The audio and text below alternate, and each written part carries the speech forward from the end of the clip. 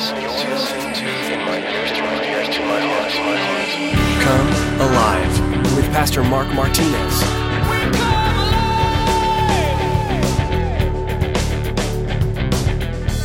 What Saul does is he goes to the psychic friends network. The other reason people don't endure is because they realize they're going to hear from God, and God may say, hey, you know what? You're doing the wrong thing. You need to change. And 9 times out of 10, you find out those guys just don't want to change. I can't tell you how being on this side of a desk in marriage counseling, you're like, really? This is going on? And you keep coming back and you keep saying the same thing over and over and over again. And so why isn't something changing? I'm not willing to change.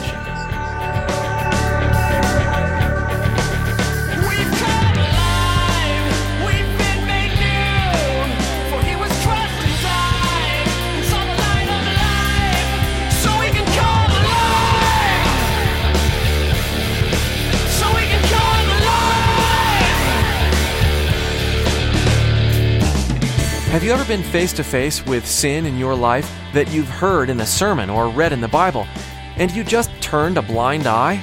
Sometimes we downplay what we know is God's voice, and sometimes we ignore the Holy Spirit when He's convicting us.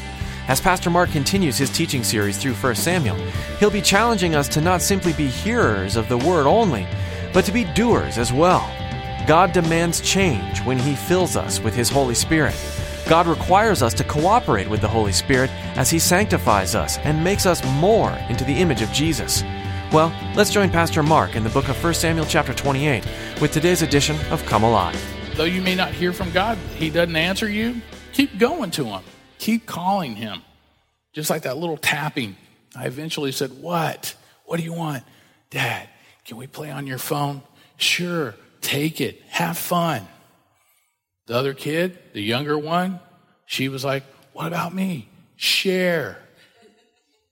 I hear both of you. Just share. So, what we witness in the church these days is, well, I only need to pray about it once. I've prayed about it. Or I've had people even come to me and say, and this is crazy, just the other day, my wife and I were talking about obedience, how do you remember when in the days when we first started and planted the church, and even in Albuquerque, when these little weird things, and I kind of have a hard time describing it because it's not a good thing, it's not a bad thing. I mean, it turns out to be a good thing, but at that moment, it's not good, it's not bad, it's just kind of, wow, it's random. But these things would happen. And so we were talking about it, and I said, I kind of miss those days. I wonder if the Lord would do that again. And we just started really seeking to be obedient in everything that the Lord wants us to do, and just kind of put us second, and the kids, second as well. And though our family is our first ministry, but really just kind of seek first His kingdom, as David was saying. And so Saturday, she's gone, and she's speaking at a retreat, and I think it was Saturday, or no, it was Friday. I was home, and the kids had gone down for a nap, and it was my quiet time, and I was studying, and I just finished studying, and I reached over and I picked up a book by A.W. Tozer, The Pursuit of Man. I thought, man, I'm going to start reading this. I'm going to have a great time. It's quiet. I know the kids will sleep for at least an hour, hour and a half. I woke them up super early, so they'll be down for a while. As I sat down, somebody rang the doorbell, and I'm like, you got to be kidding me. The neighbor kids. And I'm like, school's not even out. Who is this? And I opened the door, and there's an older man and a teenager, his son. And he goes, hey, we heard you were a praying man. And I'm like looking around, like thinking somebody's videotaping. It's a joke, somebody from the church. And I'm trying to run through the faces. I'm like, I don't remember this guy's face. And I'm going back all the way to the very beginning. And I said, yes, I'm a praying man. Waiting for the punchline to happen any minute, or water to splash me or something, And so I start snapping, calling one of my dogs just in case it's a weird thing that's about to happen. I'm like, well, I'll get the biggest dog and he'll fly out the door and some damage will take place. It'll give me enough time to hide kids or get a gun. I don't know. So anyway, he starts telling me about how his marriage is failing and how he kind of blew it in his marriage. And he just, and his son sitting behind him shaking his head like, yeah, he really blew it. And I was just like, wow, this is weird. But it's obviously of the Lord. And I'm like, okay, well, cool. Can I pray for you? And he goes, man, I'd love for you to pray for me. And I'm like, all right, cool. And I was like, what's your name? And he tells me, and it's Mr. Strother. And so I pray for him. And he leaves. And I closed the door and I sit down and I text Jess and I was like, hey, guess what? Some dude just knocked on the door, asked for prayer, and left. And she was just like, random, And I was like, but that's cool because I miss those weird little things. Some of us call it weird. It's not really good. It was good that I got to do that. This guy found my house and they jumped in a truck and they drove off. And I was just like, that's cool. So there are those things where, I asked the guy as before I started praying for him, I said, well, are you praying for your marriage? And he goes, no, I got people at my church praying for my marriage. And I want you to pray for my marriage. And I was like, well, that's not how you go about that. So you need to pray for your marriage as well, consistently if you want to save your marriage. And I will consistently intercede for you daily. And if we can agree to do that, why don't you come back in a week and let me know what's going on? And he said, all right, I'll do that. But see, a lot of times we think that if we ask somebody to pray for us, it's going to work. It may or it may not. There may need to be some persistent prayer, some of that, hey, God, it's me, Mark. Here I am again. Here's what I need. And it gets to be a little annoying if I just kept doing this through the whole message, right? You guys would be like, please stop knocking. Anytime you can stop, right? I mean, now would be good, Mark, but I'm going to keep doing it. But it gets to be a little irritating. And not that we can irritate God to do what we need him to do, but what it does is it shows us and it shows him that we're persistent. That we're persistent in those things that we see as important. And then all of a sudden we see in that prayer time, our heart may change. So if Saul were seriously seeking and knew God was there, that's the thing. If he knows that God's there and he was seriously seeking God, then why didn't he stop? Why didn't Saul just stop doing what he was doing? Well, here's why. I tried calling on God and nothing happened. I've heard this before. I've tried talking to God, Mark, but nothing happened. So what Saul does is he goes to the psychic friends network.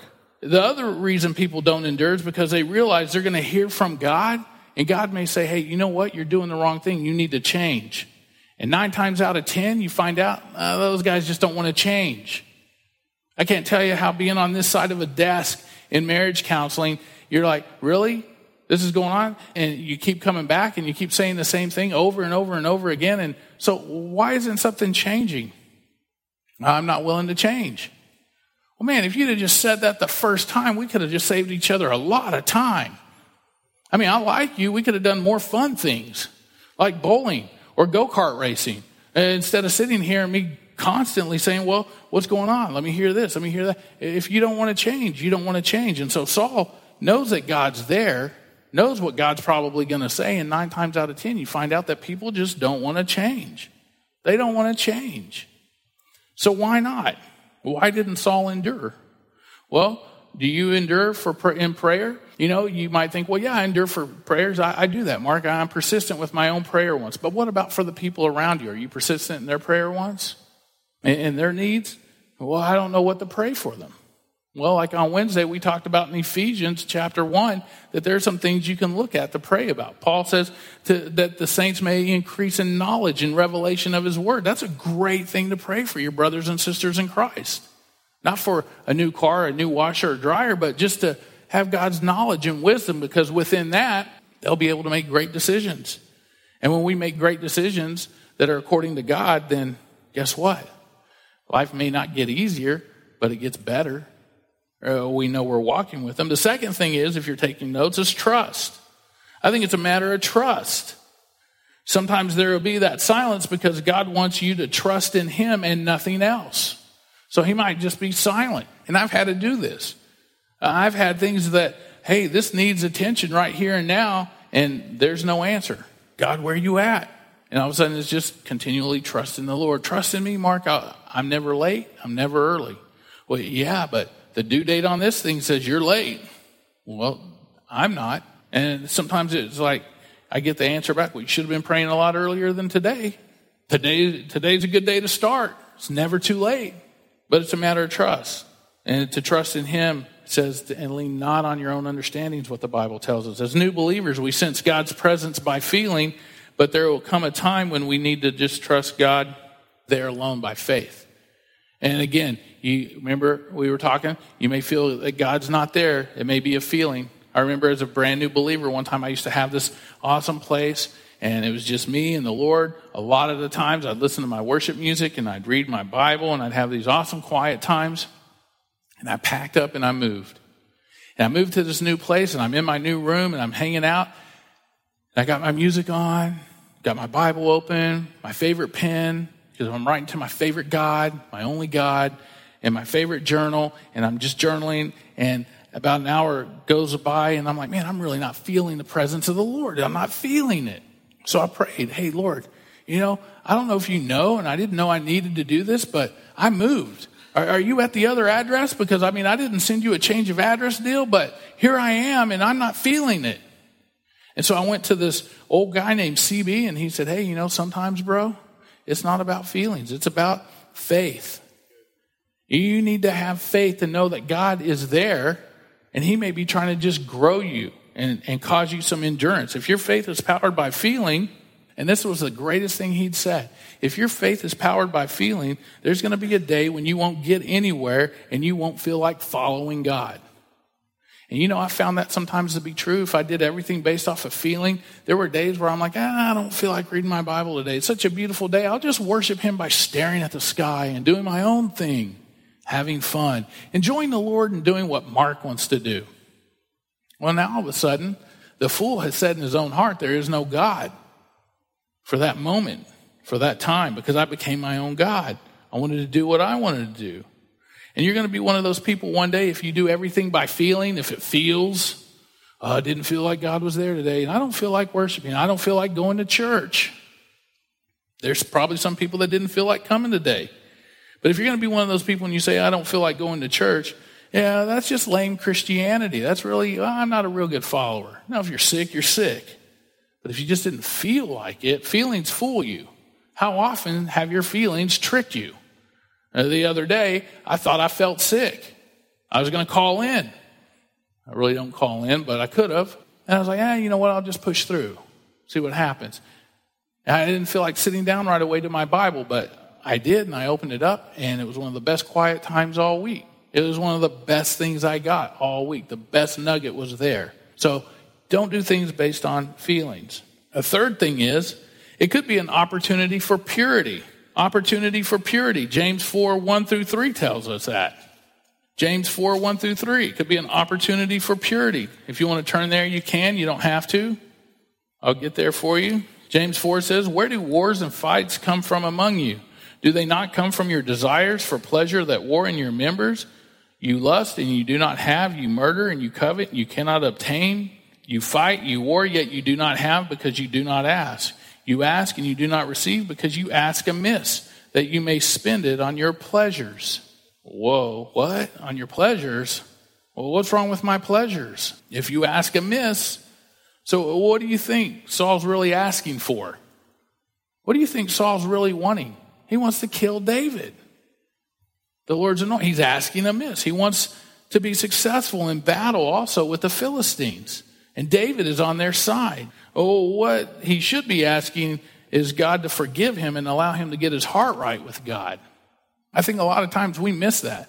Oh, we're like, hey, God, can I have this? Can I have that? Can I have this? Oh, by the way, is my heart right with you? Oh, but anyway, I'm going back to ask for this, that, and the other thing. My heart may not be right. And so sometimes we ask amiss. I've asked amiss, and when I don't have a conversation with God, it's because it may be for the purification of my own personal motives. The purification of my own personal motives might be happening when I don't hear from God. He might be like, hey, I'm just trying to purify you. I want you to see something. So since Saul doesn't care to obey God and what he already knows, God's not going to give him any more to know. Same thing for you and I. If we don't obey God and what we already know, why would God give you more? To be faithful in the little things. And so Saul said as much in passages such as 1 Samuel 24:16-20 and 26:21, yet Saul disregarded what he knew to be God's will in the matter. He knew God's will in the matter. If we want God to guide us, we must follow what guidance we do have from him. It's just obedience. Just be obedient. Be faithful with those little things. At very least, Saul knew that God didn't want him hunting David and hoping to kill him. Saul knew that. So when we reject the word of the Lord, we can still be comforted by the fact that he is speaking to us. We can still be comforted by that fact. As we continue to reject his word, he's going to stop speaking to us eventually. And so we might be seeking him. We might just be like, oh, you know what, I'm not going to listen. And we can be comforted by that fact that he's going to speak to us. And then at some point in time, the more we reject, he's just like, okay, cool, man, we're done. We're done talking. You ever been there with somebody where you're just kind of like, you're not listening to me, so the conversation is over. We're finished. So as we continue to reject his word, he's going to stop speaking to us, and we're going to lose even that comfort. Look at verse 7. It says, Then Saul said to his servants, Find me a woman who is a medium, that I may go to her and inquire of her. And his servant said to him, In fact, there is a woman who is a medium at Endor. So Saul disguised himself, put on other clothes, and he went, and 2 men with him, and they came to the woman by night. And he said, Please conduct a seance for me, and bring up for me the one I shall name to you. And so it wasn't easy to find a medium in the land of Israel, because Saul had previously kicked them all out, and again, as according to what God had commanded him to do. So Saul asks his staff to find him a medium. And they suggest a woman in the city of Endor. Now, the English word medium has in mind the concept of a channel. And they stand between the world of the living and the dead, and they communicate between those two worlds. So the servants of Saul who help him find this medium, instead of trying to dissuade him and say, hey, bro, this isn't cool. This is some pretty scary stuff. You don't want to play around with the witchy woman. And yet they just say, okay, cool, man, we'll go find her. And if they had either loved God or their king, they wouldn't have encouraged it. But yet they do encourage it. So Saul disguises himself and he goes. And so, here's one of those things that Saul has become very ignorant. He knows he can't hide from God, but yet who's he trying to hide from?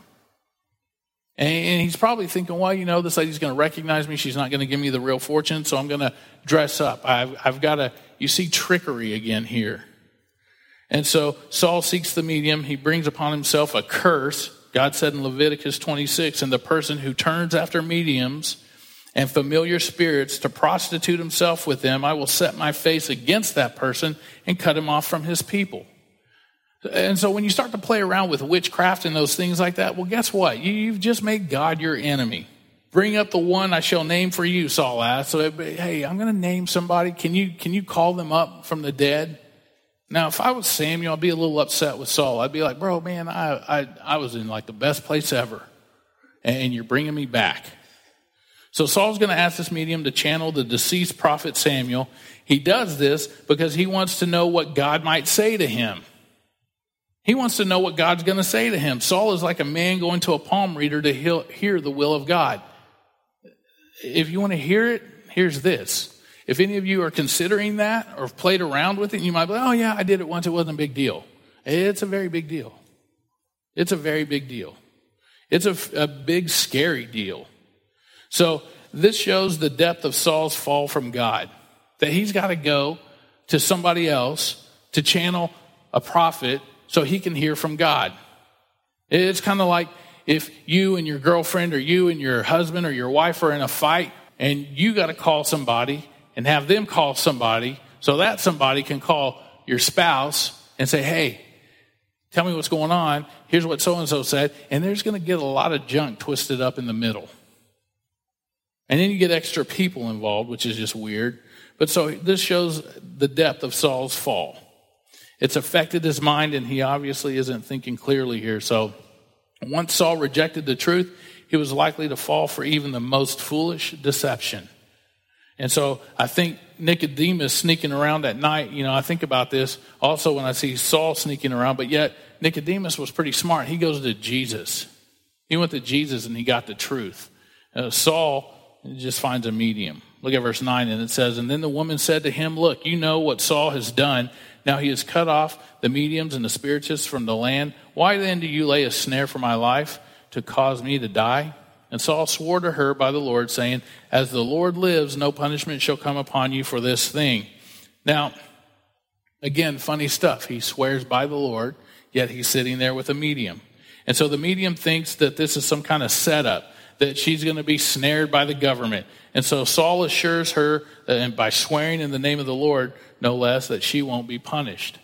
I know people that do this. The people who always, and you know what, where I see these people the most is on like cops and disorderly conduct, those little white trash TV shows that I love to watch. You see those guys all the time. I swear to God, it wasn't me. I swear by God. I swear my mother's grave. It's like, really? That's really, you're on video. They just chased you 15 miles. And you're swearing that it wasn't you? It's weird. And so here he starts swearing. Usually when somebody starts to swear like that, you're pretty much sure that, you know what, they're not going to hold up to their end of the deal. I can almost guarantee you. I have an employee that does that a lot. I swear, I promise, I swear, I won't miss another day. Right after he said that, he missed 4 days. He was right. He didn't miss a day. He missed 4. See, Saul's oath in the name of the Lord reminds us that spiritual jargon means nothing. Just because somebody can speak Christianese doesn't necessarily make them a Christian. As certainly as the Lord lives, Saul was in complete disobedience and darkness. He is in darkness. And this is the last time Saul uses the name of the Lord. He uses it to swear to a medium that she will not be punished. Look at verse 11. And then the woman said, "Whom shall I bring up for you?" And he said, "Bring up Samuel for me." When the woman saw Samuel, she cried out with a loud voice. And the woman spoke to Saul, saying, "Why have you deceived me? For you are Saul." And the king said to her, "Do not be afraid. What do you see?" And the woman said to Saul, "I saw a spirit ascending out of the earth." And so he said to her, "What is this form?" And she said, "An old man is coming up, and he is covered with a mantle." And Saul perceived that it was Samuel. And he stooped with his face to the ground and bowed down. Let's stop there. So I find it funny that this lady can call the dead, and she's a channel, yet she starts freaking out when she really sees the dead. She was a trickster. It was a hoax. But first, before I start making fun of her, like I do with Dionne Warwick, why did Saul want to see Samuel? Well, considering the time, Samuel strongly rebuked Saul, such as in 1 Samuel 15:22. If you remember that, he was rebuked, and we might think that Samuel was the last person Saul would want to speak to or see because of Samuel constantly rebuking Saul. Probably Saul wanted to remember his good old days with Samuel. And there were some good times when the prophet was the guide and his mentor, like in chapter 9, at the end of chapter 9. So why the medium is so shocked that she sees a dead guy. I mean, she's just completely freaking out when you read this. She's blown away. And so here she was a fraud.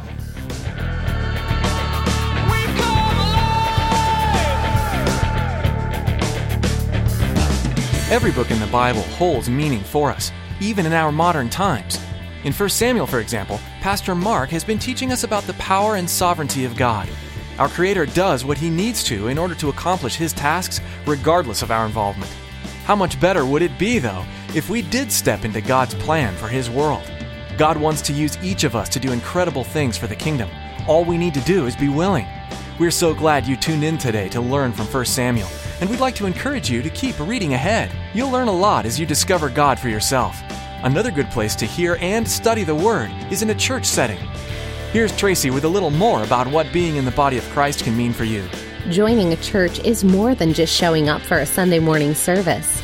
It's getting to know the people you're worshiping with. As the church body grows together in the love and teaching of God's Word, it will become a powerful and effective witness for Christ within its walls and beyond. If you're near Katy, Texas, we'd love to meet you Sunday at 10 a.m. at Calvary Katy.